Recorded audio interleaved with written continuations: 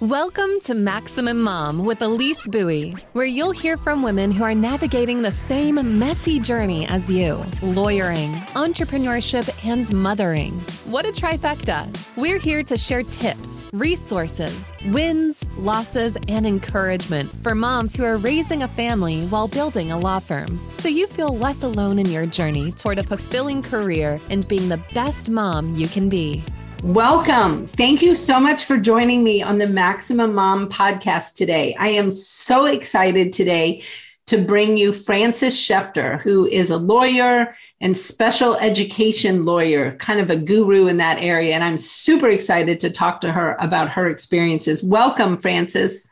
Thank you. And thank you for having me. I'm so excited. I've been listening to your podcast for so long and I'm like, oh, I need to go on that show, I think. Yes, indeed. Oh, yeah, you're perfect for this podcast. I'm so excited we're going to have this conversation. Well, first, I always like to start out. Just tell us a little bit about you and tell us, who makes up your family? Who do you love at home and who do you do all this work for? So, my career started actually as a teacher. So I have an undergrad in early childhood, a master's in special ed. After 7 years in the classroom, I was a special ed coordinator for 2 years, and I realized I wasn't making the difference anymore. And I had always wanted to be a mom, and that's why I went into teaching, because I figured I could have the career and mom life also. Still wasn't a mom, was still a teacher. And I'm like, you know what? I think I'm going to go to law school and see what happens.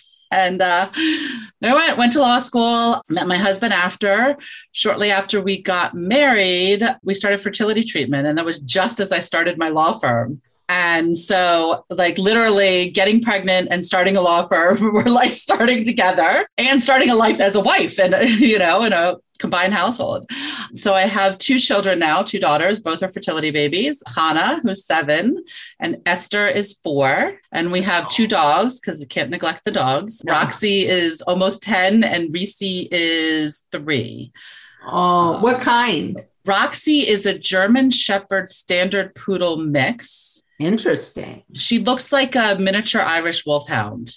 Oh. Which she's 70 pounds. So calling a 70-pound dog miniature, it's kind of a little weird. But as an Irish wolfhound, she'd be small. And then Reese is a Boykin Spaniel, we think. Oh, cool. Yeah. So how fun. I can't even imagine. You're going to have to walk me through starting a law firm, starting a marriage, and starting a family. You want to talk about the trifecta.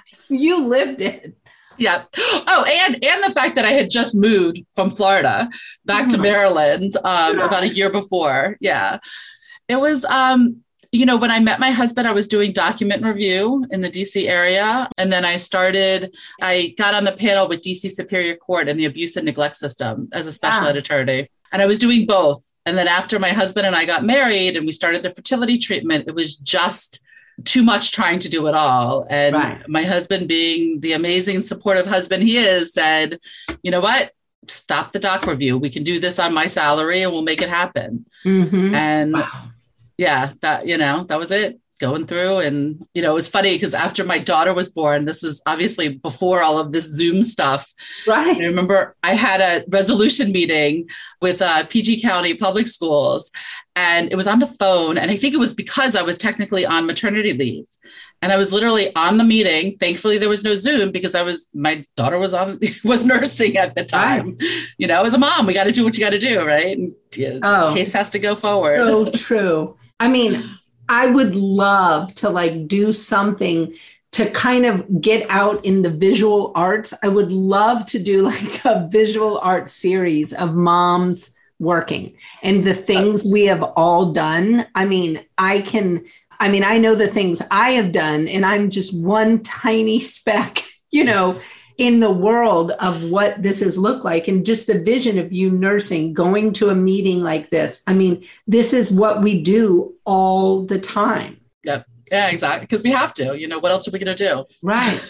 The juggle is real. I just feel like as women, this is one reason this podcast started. I think, don't spend enough time acknowledging what we really do and what we really juggle, and really patting ourselves on the back and being like, we're kind of badass creatures when it comes to our abilities to do this. And I think a lot of us suffer from, what I call like my mean girl in my head. I've, lovingly named her Eloise.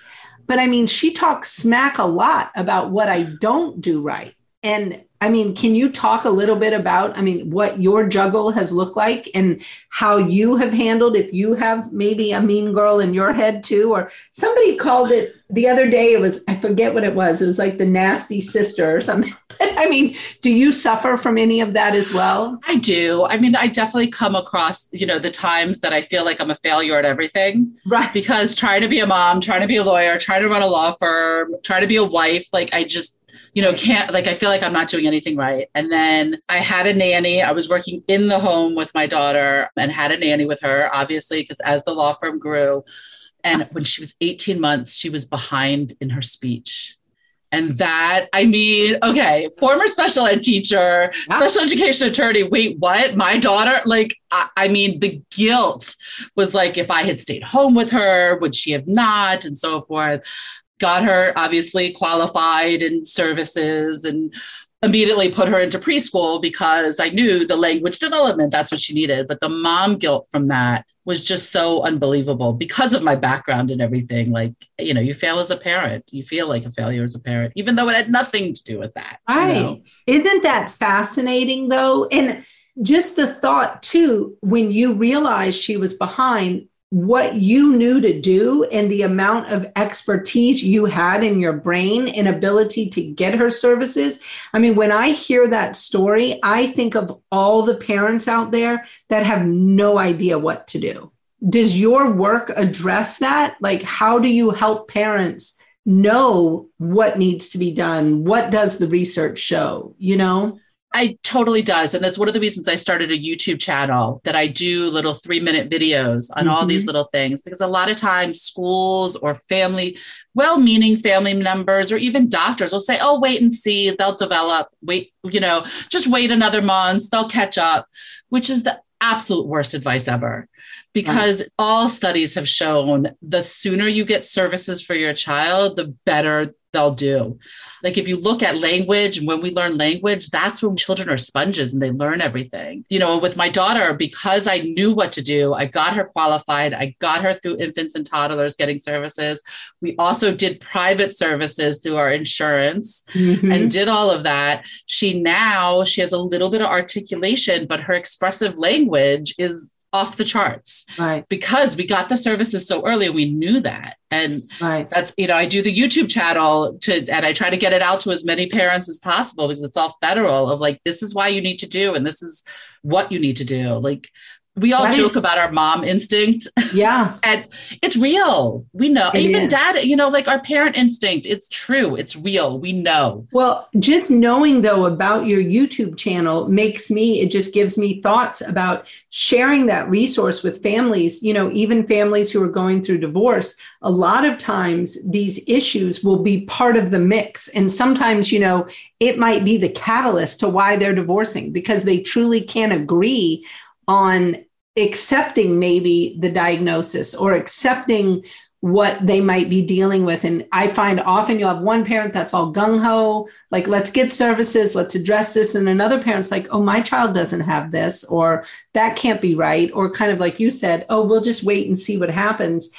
And I think hearing from somebody like you in your position could be really helpful to those families because, the research is pretty clear on early intervention. Definitely. And I've seen that a lot with divorcing parents that they don't agree. And it's a challenge. And I've told, I have friends that are family law attorneys also. And I tell them, whatever you do, make sure you have one of the parents be the final education decision maker. Right. Both can be equal. But what happens is if you have two parents that have differing, the school's stuck with two parents, one saying special ed, the other saying not. And what do you do? Whereas you need the court intervention, unfortunately. And it's easier to do it on the front end than the back end. Absolutely. Yeah, that's such an interesting point. And it's a real struggle for sure. So I don't have your special education knowledge, obviously, at all, but know enough to understand, what's available and, kind of what the schools need to do. And when I had my own situation with my own child, who I think at the time was probably 17. He was a junior in high school. I mean, long story, big accident, major stuff going down. And he was on an IEP. And so when I was trying to get the school to talk to me and him about, what this could look like, because once he had this big accident, there was all these medical appointments that came into play as well, getting all this physical therapy and all this stuff. And the school literally was like, well, we can talk to you. In 7 months. I mean, that was when they tried to give me an appointment. And I was like, excuse me? I'm like, that's not exactly the time frame that the law provides for this. Exactly. And they do that, right? It was stunning. And they do that all the time. I mean, I had it with my daughter when she was still in preschool. She was getting services at one school and they didn't know what I did for a living. And they started giving me pushback. And I'm going, well, the research-based interventions we've done are da-da-da-da-da. And they're looking at me and I'm like, oh, let me introduce myself and tell you what I do. Right. And then it was the whole meeting changed, which is sad because it is. You shouldn't have to have a law degree to get your child what your child needs. No. The schools should be doing what they're supposed to be doing. Some are great at it.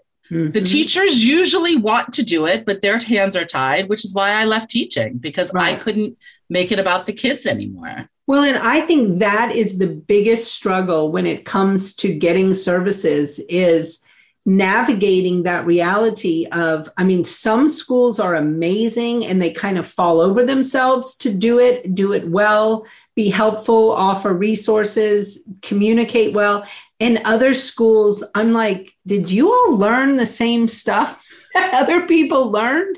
No. And it's so unfortunate for the children who get stuck in this process. And I just feel so strongly for parents because, having been a parent of several children who have needed different things through the years, I realized that my law degree and my ability to advocate comes into play so hugely in that process.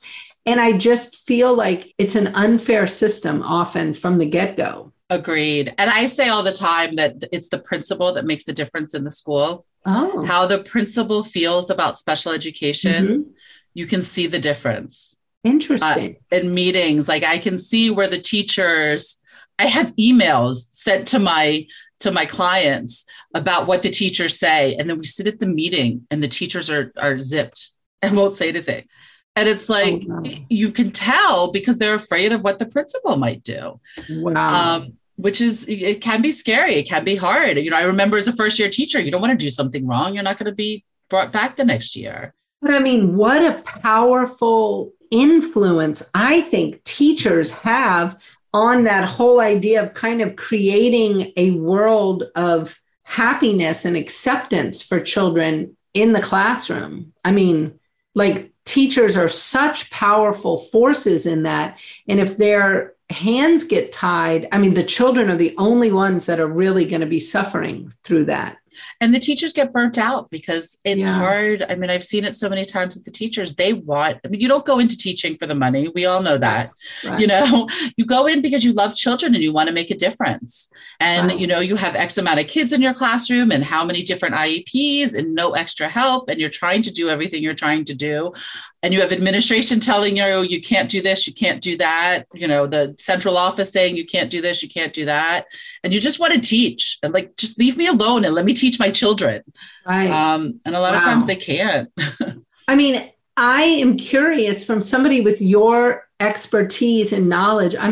How do you think the Zoom school impacted special ed in particular, during COVID? I really can't even imagine. It was a mess for the majority because for your children with ADHD, they're not going to sit, at a screen. Right. Those of us without ADHD are not going to sit at a screen for 6 hours, Right. all of the children. It was so hard. And then, I was lucky. I was able to hire a sitter, a one-on-one who was actually a teaching major that sat with my daughter to make sure everything was going on. Most families couldn't afford that and couldn't do that. Right. So they're trying to work and trying to get their children in. It was definitely challenging. A lot of kids missed out on services. A lot of schools didn't provide services, kind of said, oh, because of COVID, we can't. Right. And the parents didn't know that They can't say that. Right. It's not. Exactly. The federal government said flat out, like, no, IEPs must be implemented. Timelines must stay the same. You cannot use this as an excuse. You need to figure out how to do it. Wow. Yeah, that alone, I mean, just having that knowledge in place of what is following the law and what is not following the law, I mean, that can make all the difference. Wow. What an interesting. Now, and the federal government also said that when we come back, so the beginning, when we came back to school this year, all IEP teams are supposed to meet and discuss whether there was a regression or lack of progress towards IEP goals, and then develop a plan of how to bring the child back up to where the child should be. Wow. They're not doing it. I was going to say, I can't even imagine that can be happening. Like, I mean, when you really sit and think about the volume of people who are on the IEPs, I mean, what are the stats on that? Like, what is typical, I guess, how many kids are on IEPs or 504 plans? It depends on the area. Okay. And unfortunately, it depends on economic factors, because a lot of times when children don't have the language-rich environments, and so forth, they're thought to be behind. Right. The other thing that's happening, like when I was in school, kindergarten was optional. Right. And now they're expected to read in kindergarten. Right. It's so not developmentally appropriate. So all of a sudden in first grade, if you're not reading, you're considered special ed, when it's just not. Like, give the children it's almost like when we were in law school, remember the aha moment we all had, that we finally got it and understood what we were supposed to do. It's the same thing with reading with children. They'll be behind, and then all of a sudden something will click. Right. And boom, they skyrocket. Well, and that could happen, It does, though. I mean, I think you've hit the nail on the head so much about the developmental piece of what is appropriate and what is not. I mean, and I think this to be true kind of across the board, where parents in general and society expects children to be like mini adults in their development. And that's just not what is real in their brain. I mean, I don't know. I was definitely not that parent who was like, oh my gosh, we got to learn to read. I mean, we definitely had a language rich home where, they were being read to. We listened to books on tape like crazy. They were being exposed to language, and my kids all learned to read at different ages. I mean, some as late as like third grade. They were really not into reading until third grade. But I mean, they're doing fine. You know what I mean? Like, I don't know. I think children develop very differently. And especially if you have a child with some attention issues, I mean, learning to read can be such a chore attention-wise. And with everything else that's going on, you're learning to read and then write and math and behave and sit at a table and socialize and all of this stuff.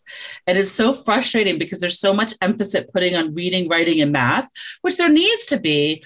But there's the arts, there's the science, there's the social studies, and kids are being brought up that if they feel, I've seen it so many times, if they can't read, they feel stupid. Right. But they might be an amazing, with geometry or putting things together or engineering skills that the average person can't. So it's like, we need to start looking at where the children excel and focus on that and remind them, like, you are awesome. You can do this. It's okay if that's a weakness, I find that so much, even in our adult world. I talk about all the time, like, there's so much stuff I suck at. I truly just suck at a lot of things, and I can't do them. I shouldn't do them.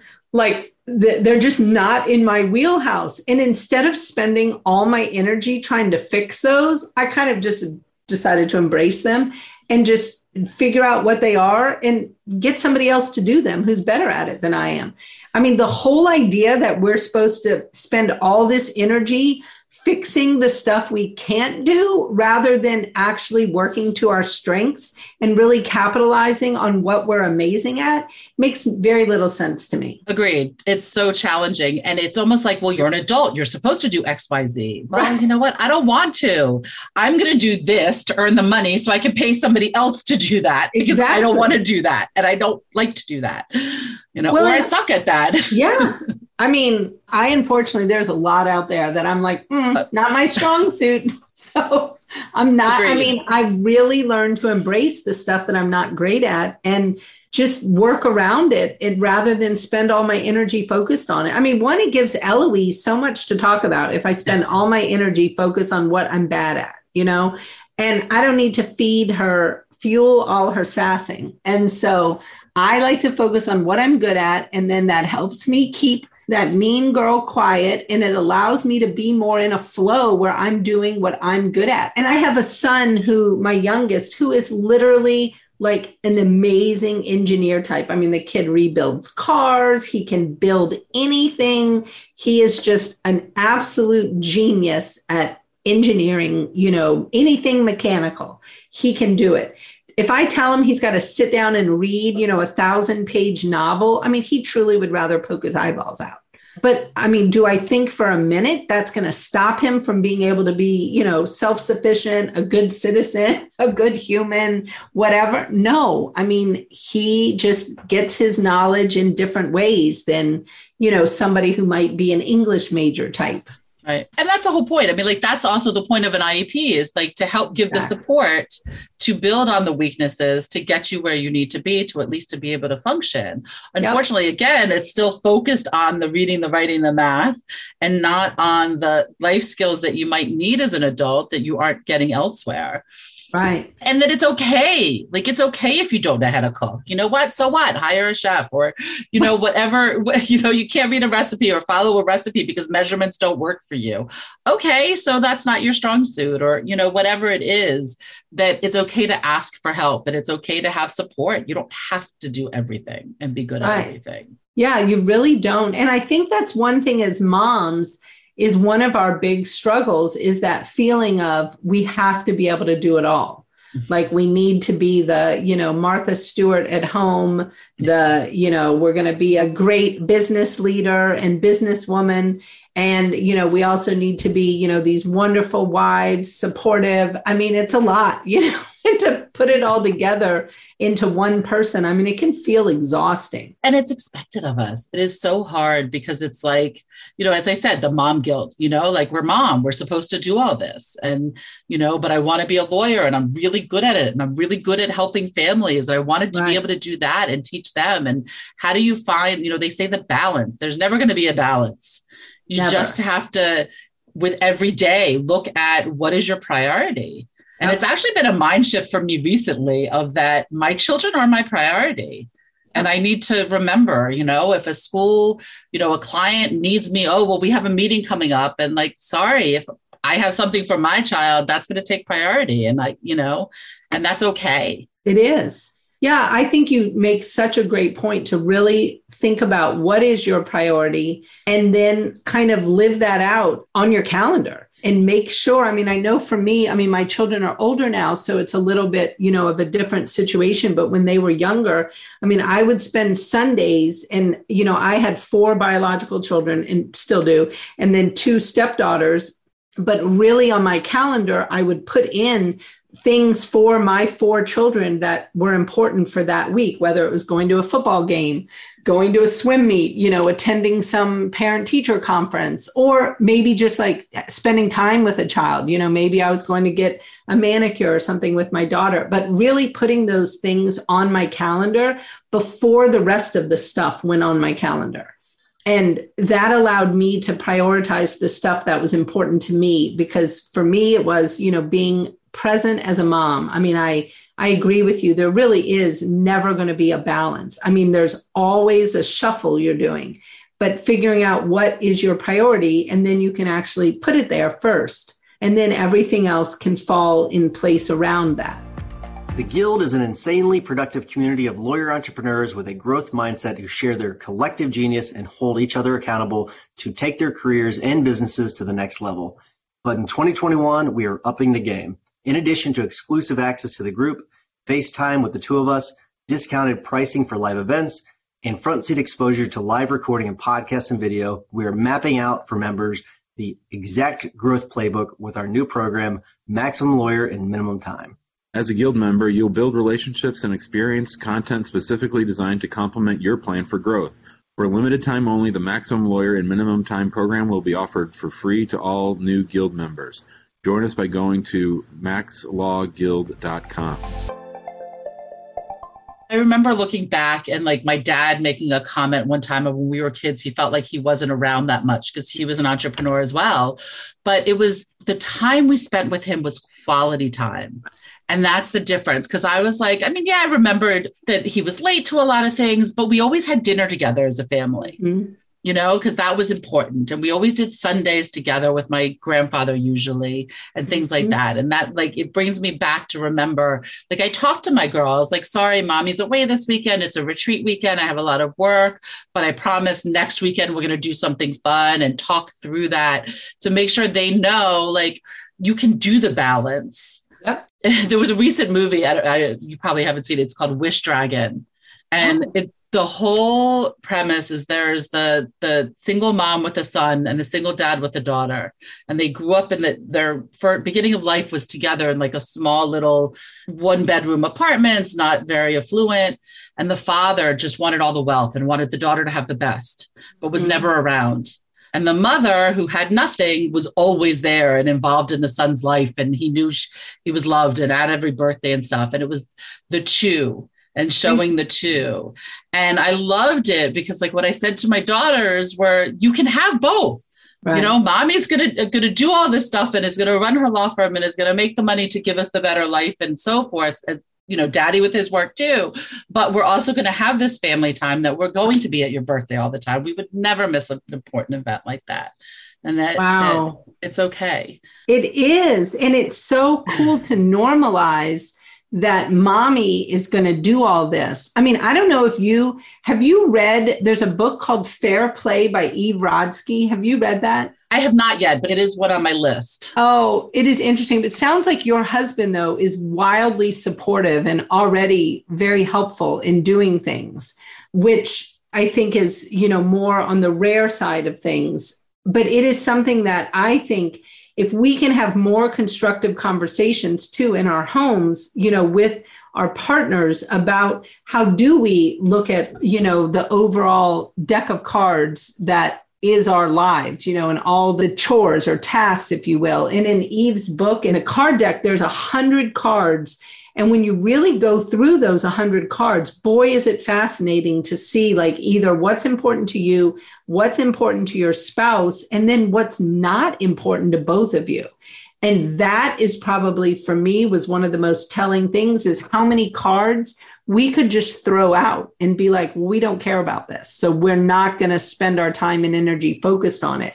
Because there's so much stuff out there that I think we do because we quote unquote think we should do it. Society expects it. Yeah. Rather than us being real intentional about what are we spending our time on and what are our values.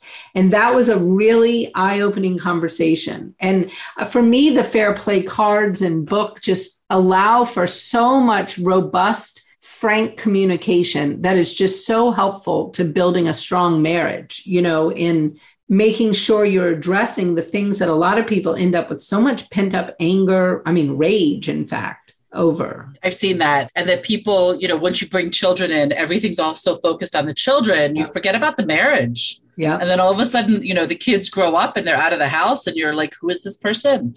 You know, that's sleeping next to me every night. Like you don't even know each other anymore. That's really scary. Yeah. Yeah. I've been really moved by the Fair Play and the system and how it can bring just better communication to the whole process. One thing I wanted to ask you about, because one thing that I feel just in talking with you and just the whole time I've been with you, you have a sense of, I don't know what the right word is, but almost like calm, kind of peaceful fulfillment almost about what you're doing and how you do it. Like you seem to approach this whole idea of balance in a way that feels more calm and content. How do you describe like fulfillment? What does it look like for you to kind of live a fulfilled life? For me, it was finding my true passion and what I love. And, you know, like, as I said, like all I wanted to do as a child was be a mommy. I was always good with kids. Since I was a kid myself, like babies always came to me. They'd fall asleep in my arms and moms would say, they don't go to anyone, things like that. And I always wanted children. And so I always knew I needed to make that difference. And it's just that I realized, yes, I work, but I love what I do. I'm so passionate about what I do. I love helping families. I love getting services in place for these children. I love educating people. And I love showing my children, my girls, that you can have it all. Because that's like growing up, I didn't think I could have it all. I thought I could be a mom or I could be a career woman. It wasn't that you could do both. And now I was able to find my own way of, yes, I can be a great mom. I can be a career person. And then in opening my own law firm, I have that flexibility of I can make it work, and yes, it's a lot of work, it's not easy. Right. It's not for the faint of heart, it's a lot of work, lots of hours of putting the kids to bed and, midnight till 3 a.m. doing what I got to do to get it done. But it's worth it because I love what I do. It feeds my soul. Knowing that I've been able to help others. And that's what gives me peace. I love that. Yeah, I'm totally with you. I mean, I felt that way big time. We're doing a lot of work as a guardian ad litem, and working some crazy hours around my own kids and their activities. But I never begrudged that. I always was just appreciative that I was able to run my own law firm and have that flexibility like you talk about. I mean, it's that flexibility is critical, I think, to being able to create the life that, and I call it life-work integration. I've given up on work-life balance. I just think that's for the birds. Life-work integration requires flexibility. And I think without it, it's impossible. And we could have a whole conversation. I think more law firm owners have got to wake up and smell the coffee that their law firms are not going to succeed if they do not provide that type of flexibility for their team members. Because let's face it, we all work to provide for our families, Right. And if we don't figure that out and figure out how to work around it, I just don't see how law firms will continue to succeed. I think their model of everyone come to the office, 8:30 to 5, and, you First figure one out in, the rest. last one out. It's absurd. And it's not what's happening in today's world. And it's impossible as a parent. Because kids' schedules, they don't jive with that at all. Right. And I think with COVID, a lot of law firms are starting to open their eyes and see that it's not as important. And the reality is, if you don't trust your team members to be working from home, you don't trust them in the office either. What difference does it make? You know what I mean? It's not a good team member. Find one that wants to be there and treat them. And, my dad was always, that was one of his big things, is treat your employees well so that they're loyal to you and believe in your business. And then your business will grow and you'll do well. And it's so true. And he was so before his time with all of this that, that. Yeah, it's, he always treated them well. He did an annual party for them. He has employees that, he sold the business in, I want to say 92. And employees that still kept in touch with him. Wow. That's amazing. Yeah, I think it's so, so true. And for me, I know providing that flexibility, it's such an important aspect of what we do. And and it's one of these things that's really fundamental. I look at being a family law firm owner. Obviously we deal with divorce all day long and custody issues and problems. And then I'm going to look at my own team member and not provide flexibility and leave and, the things that they need so that they can be excellent parents and excellent spouses. There's a hypocrisy in that I cannot get past.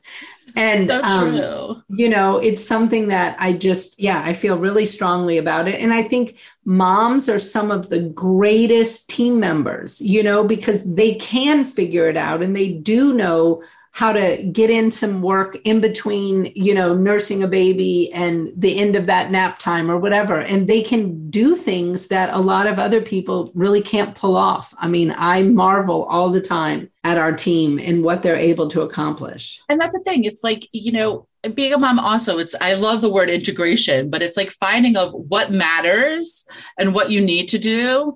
and what can wait a minute, you know, and it's okay. Like and it's also being at peace with yourself, because that's I have to give 100% to this and to this and to this. And well, there's not that many, you only have 100%, and you have to find what matters and make that, that integration work. And we get it done, big time. I had a very long labor with my first daughter, and my husband tried to take my phone away because I was sending emails. I'm like, I'm a law firm owner. I don't have an assistant. It's got to get done.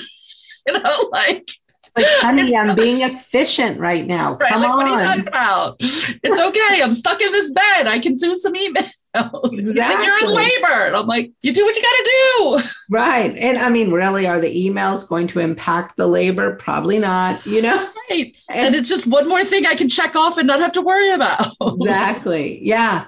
Oh, yeah. It is women are fascinating to me in what we manage to pull off. And I love meeting somebody like you, because you do have this sense of real peace about it that I think a lot of women really yearn to get to. And so, I'm really thrilled that you were able to come on and talk to me today, because I think a lot of people will feel that same real contentment and peace, and that inner peace you have that allows you to just accept that you're doing the best you can. Some things might not look perfect every moment of every day, but that doesn't mean you're doing it wrong. You're just on the journey. Yep. And I'm human, and we all make mistakes, and it's acknowledge them when I make a mistake. Like, right. When I snap at my daughter because it was just a long day or something went on, and I just say to her, like, I'm so sorry, honey, that wasn't your fault. Mommy was just upset and thinking about something else, and I love you. And right. She'll get over it. She'll be okay. Right. But because I take that extra minute to explain to her, it's not about you. It's, Right. Oh yeah. We could do a whole podcast on that. Oh exactly. Gosh. A whole other topic. Yes, indeed. Well, Frances, I really appreciate you coming on and talking to me today. And for those of you listening, please subscribe, and you can find us, anywhere you listen to podcasts, and subscribe. And I can't wait to see you all again next week. And I appreciate it, Frances. And I hope you have a great rest of your day. Thank you. Thank you. Okay. Bye. Bye. Thanks for listening to the Maximum Mom Podcast, a production of Maximum Lawyer Media. Be sure to subscribe to the show so you never miss an episode. See you next time.